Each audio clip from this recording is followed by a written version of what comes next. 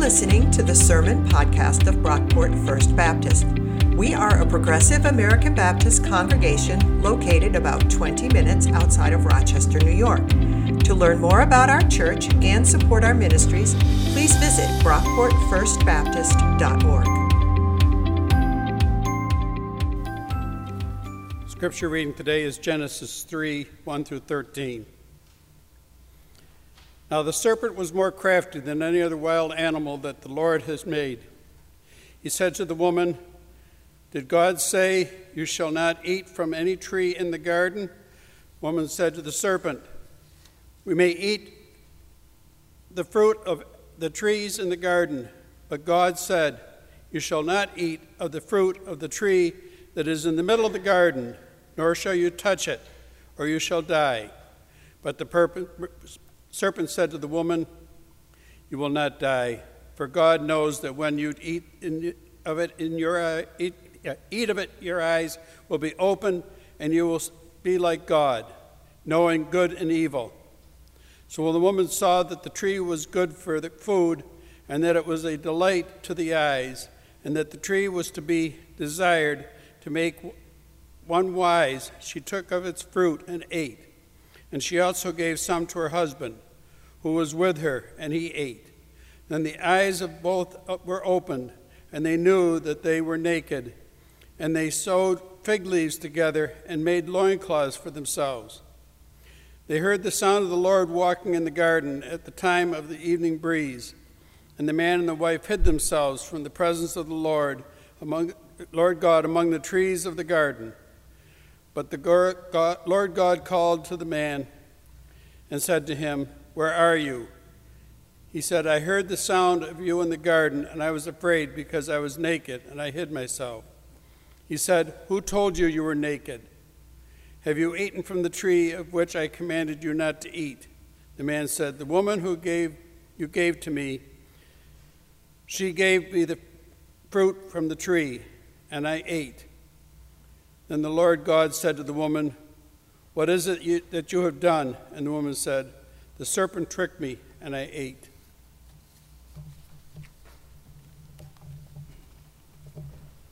All right. Get my clicker turned on here. Should work. All right. So before we get started today, I want to take like a minute or two to talk about sermons. And I know that it's kind of weird to talk about sermons during a sermon. That would be like seeing how they make the hot dog while you eat the hot dog, which is maybe not really appealing. But I'm still somewhat new to all this, so I find it helpful. So we'll start here. A lot of sermons, most sermons, are going to have a series of points that give the message structure. There's usually like a main point, 2 or 3 other points, nice, neat, easy to outline. Other sermons are a bit less structured.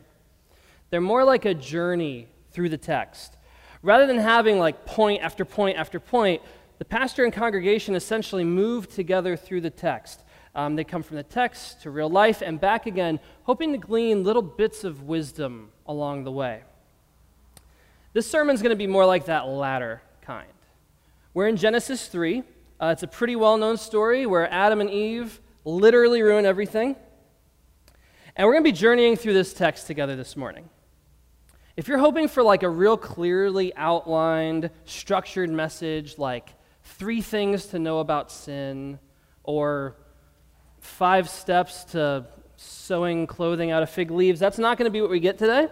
But I do think we'll learn something along the way that will hopefully impact our view of God and sin and what it is to be human. Does that sound good?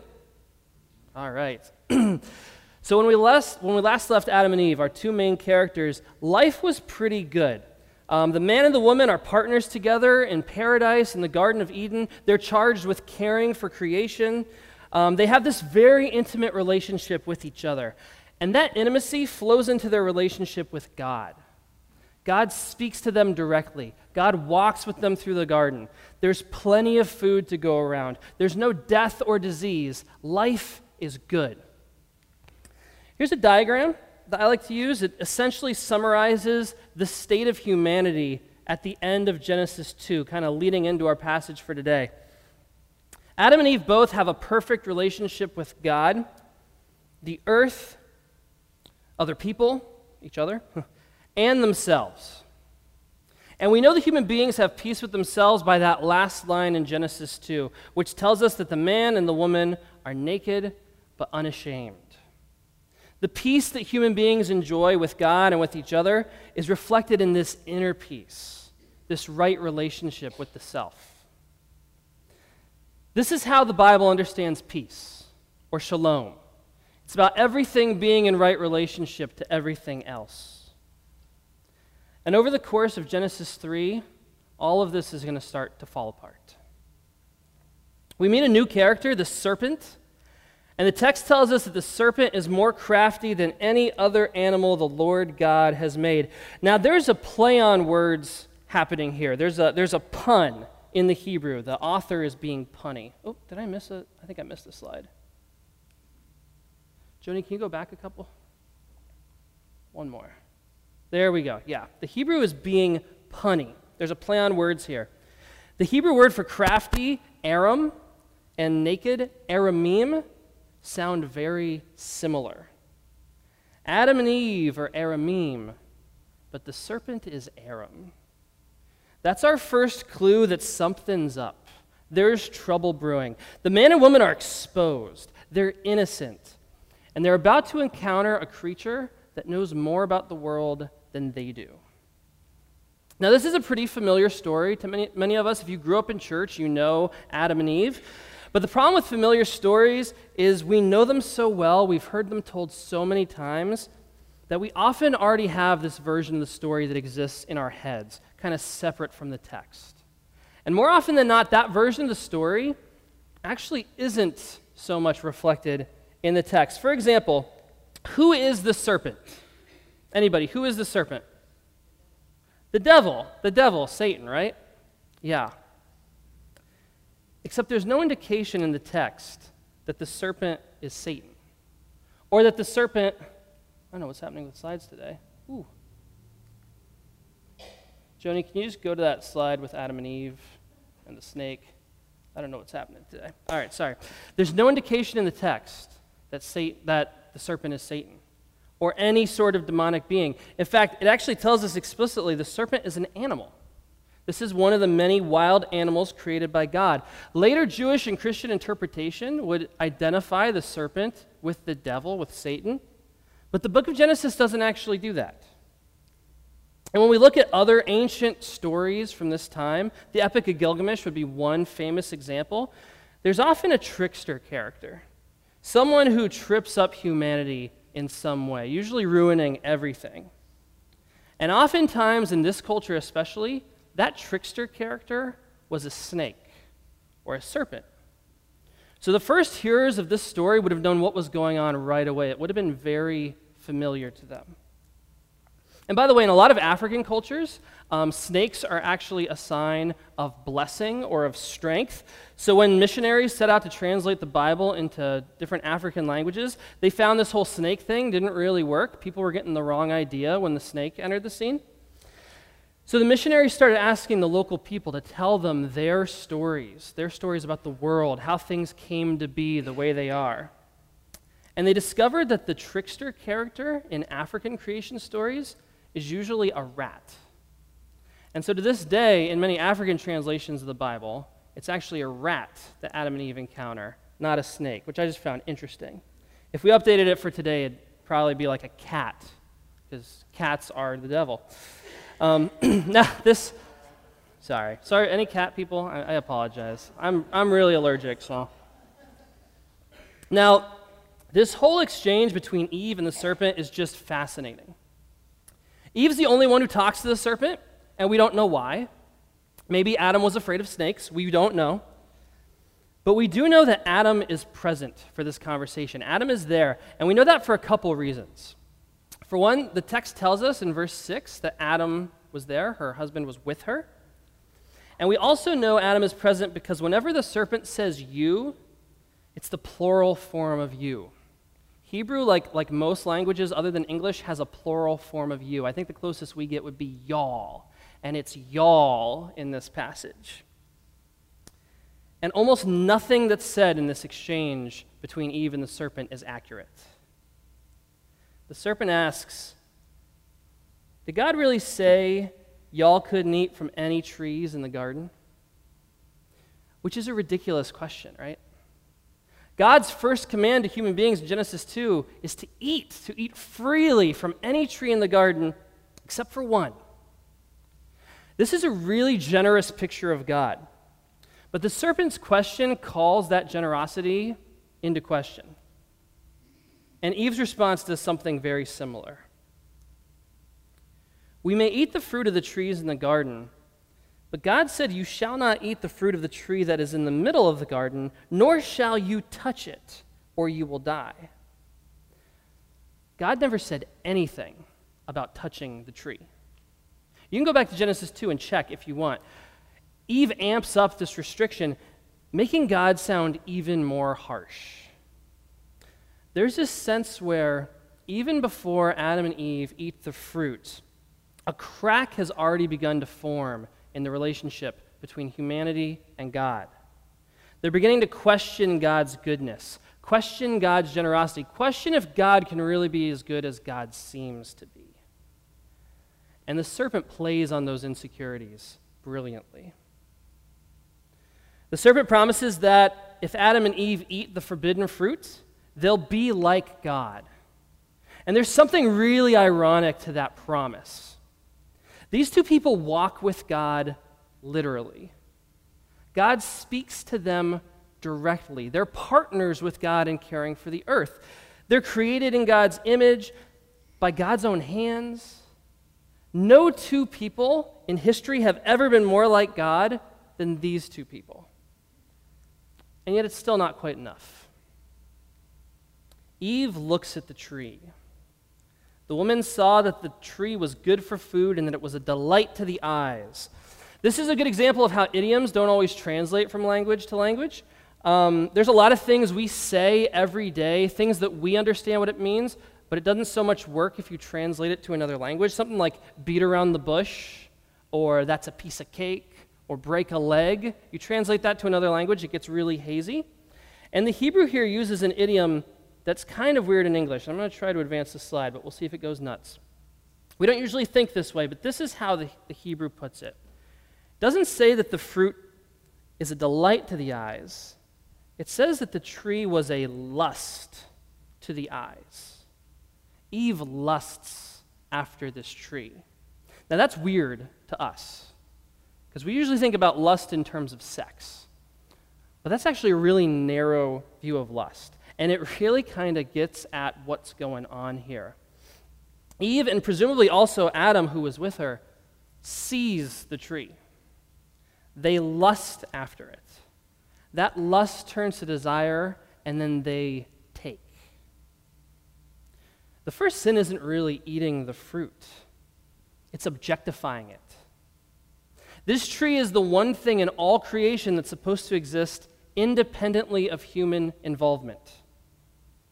But Adam and Eve turn that tree into an object of desire, and then they take from it. They exploit it. They objectify it. They violate this tree and take its fruit because they think it will give them power. Are we preaching yet? A lot of times when we read this text, we tend to think of ourselves as like we're Adam and Eve. But if you come from a marginalized people group, if you've been poor, if you're a person of color, if you're female, you probably know what it's like to be this apple. To have your will and your individuality stripped away by someone with power. This is our original sin. To see something or someone that God has created, that God loves, something that has inherent value simply for being a part of God's good creation and exploiting it. Turning it into an object of desire that exists for us.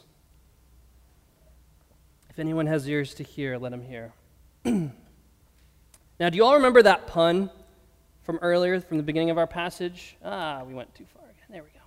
That pun, Aram and Aramim, the words for clever and naked. Well, that play on words comes back here in a big way when Adam and Eve eat the fruit. The human beings eat the fruit with the promise that they'll become Aram, that they will become clever or wise, crafty like the serpent. But when they take a bite, their eyes are opened, and they see that they're really Aramim, naked. Personally, I can relate to this one. For me, it's usually a piece of cake, like literally a piece of cake, not figuratively. I'll be having a really healthy day, feeling good, I ate well, I maybe worked out, and then somebody offers me a piece of cake. And I'm like, I can eat that. I've earned this. I'm healthy today. I'm going to eat this cake. And then I eat it, and I feel miserable. I feel sick. My gut kind of bloats out. I get in that semi-comatose state when you've had too much sugar.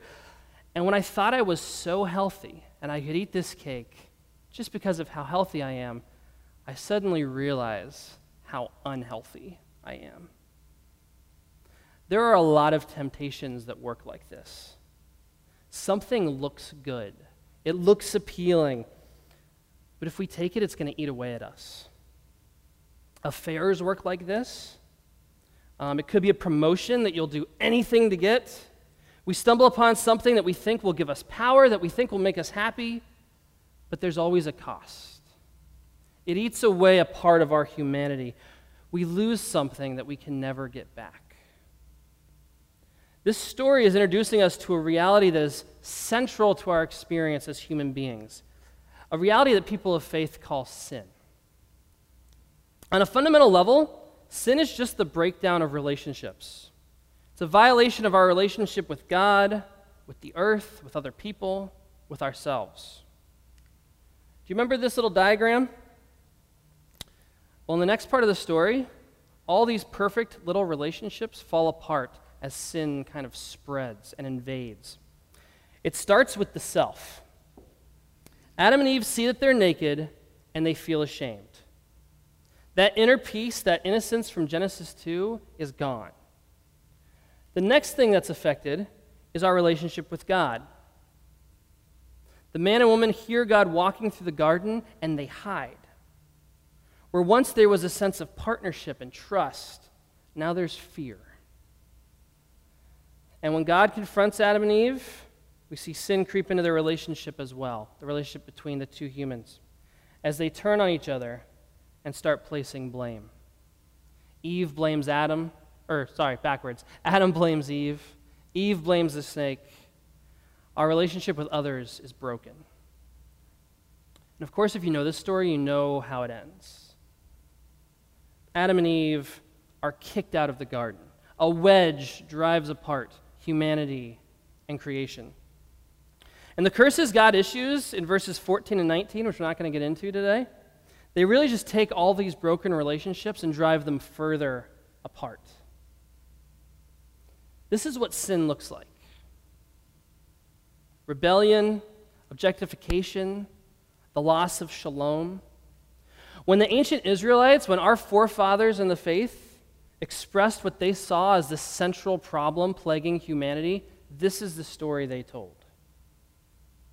And it's worth pointing out that in spite of how old this story is, thousands of years old, it doesn't feel foreign, at least not to me. It doesn't feel dated or backwards or hard to relate to. This way of talking about sin and human brokenness is as relevant today as ever. I know that I feel this. I wrestle with this almost every day, this gulf between myself and other people and God and the earth. The story ends on a real downer, but there is still a sense of grace here, a trickle of hope in this otherwise bleak story. God makes clothes for Adam and Eve. One last act of creation in these opening chapters before God and human beings are driven apart. Now, these clothes are made out of animal skins. Adam and Eve made their own out of fig leaves. God makes them out of skins, so something has to die for this to happen. This is the first reference to death we have in the scriptures, and it won't be the last. But for God, the man and the woman are worth it. God doesn't send them into the world naked and ashamed. He clothes them. God addresses that inward sense of shame, our broken relationship with ourselves, and there's hope that maybe God can do something about these other relationships as well. Now, when Christians talk about sin, too far. Oh boy. There we go. When Christians talk about sin, we tend to focus on this top relationship between us and God. And that's important. That's essential. It's just not the whole story. Our understanding of a problem will determine the shape of the solution. Our understanding of sin determines our understanding of salvation. If we have a thin view of sin that ignores any area of our life that sin infects, we're going to have a thin view of the gospel. This story calls us to a thicker understanding of sin, of brokenness, so that we can receive the breadth of salvation available in Christ. Jesus repairs our relationship with God. That's the obvious one. If you've spent any time in church, you've heard that story. But in his life and ministry, Jesus also brings restoration to every single other area of our life that's been affected by sin. Jesus tackles our broken relationship with nature, calming storms, healing diseases. He casts out demons and restores outsiders to community. He stands for justice and against exploitation. Jesus feeds people. And he calls broken human beings to find peace and rest in him. Maybe you've been made to believe that God is a tyrant, a vengeful, stingy deity just waiting for you to mess up. Maybe you don't really buy this generous God stuff, and your first inclination when you hear God coming is to run and hide. Here's a story about a generous God who meets us in our own brokenness and offers grace. Or maybe you're good with God. You've been in church most of your life, you've received forgiveness, but you still haven't forgiven yourself. Whatever it is that God sees in you, that God loves in you, that God finds worthy of relationship with you, you struggle to see in yourself. If you've been a Christian for 6 days or 60 years, maybe this story is calling you to find peace with yourself. Or maybe it's someone else you're struggling against. A parent, a friend, a coworker, a neighbor, someone here in this church. I've heard that happens. A person who puts you on edge, who throws your mistakes in your face, who hurls accusations at you and tempts you to do the same. Or maybe you're struggling against nature, aging, sickness, the weather, overconsumption of resources. Whatever brokenness happens to be showing up in your life today, God is calling us through this story and through Christ to find rest, to find peace and restoration. God is inviting us into right relationship. That's really what the gospel comes down to. God is calling us to not be like Adam and Eve, but to reclaim what has been lost. May we hear that call this morning and receive that grace in our lives. Let's pray.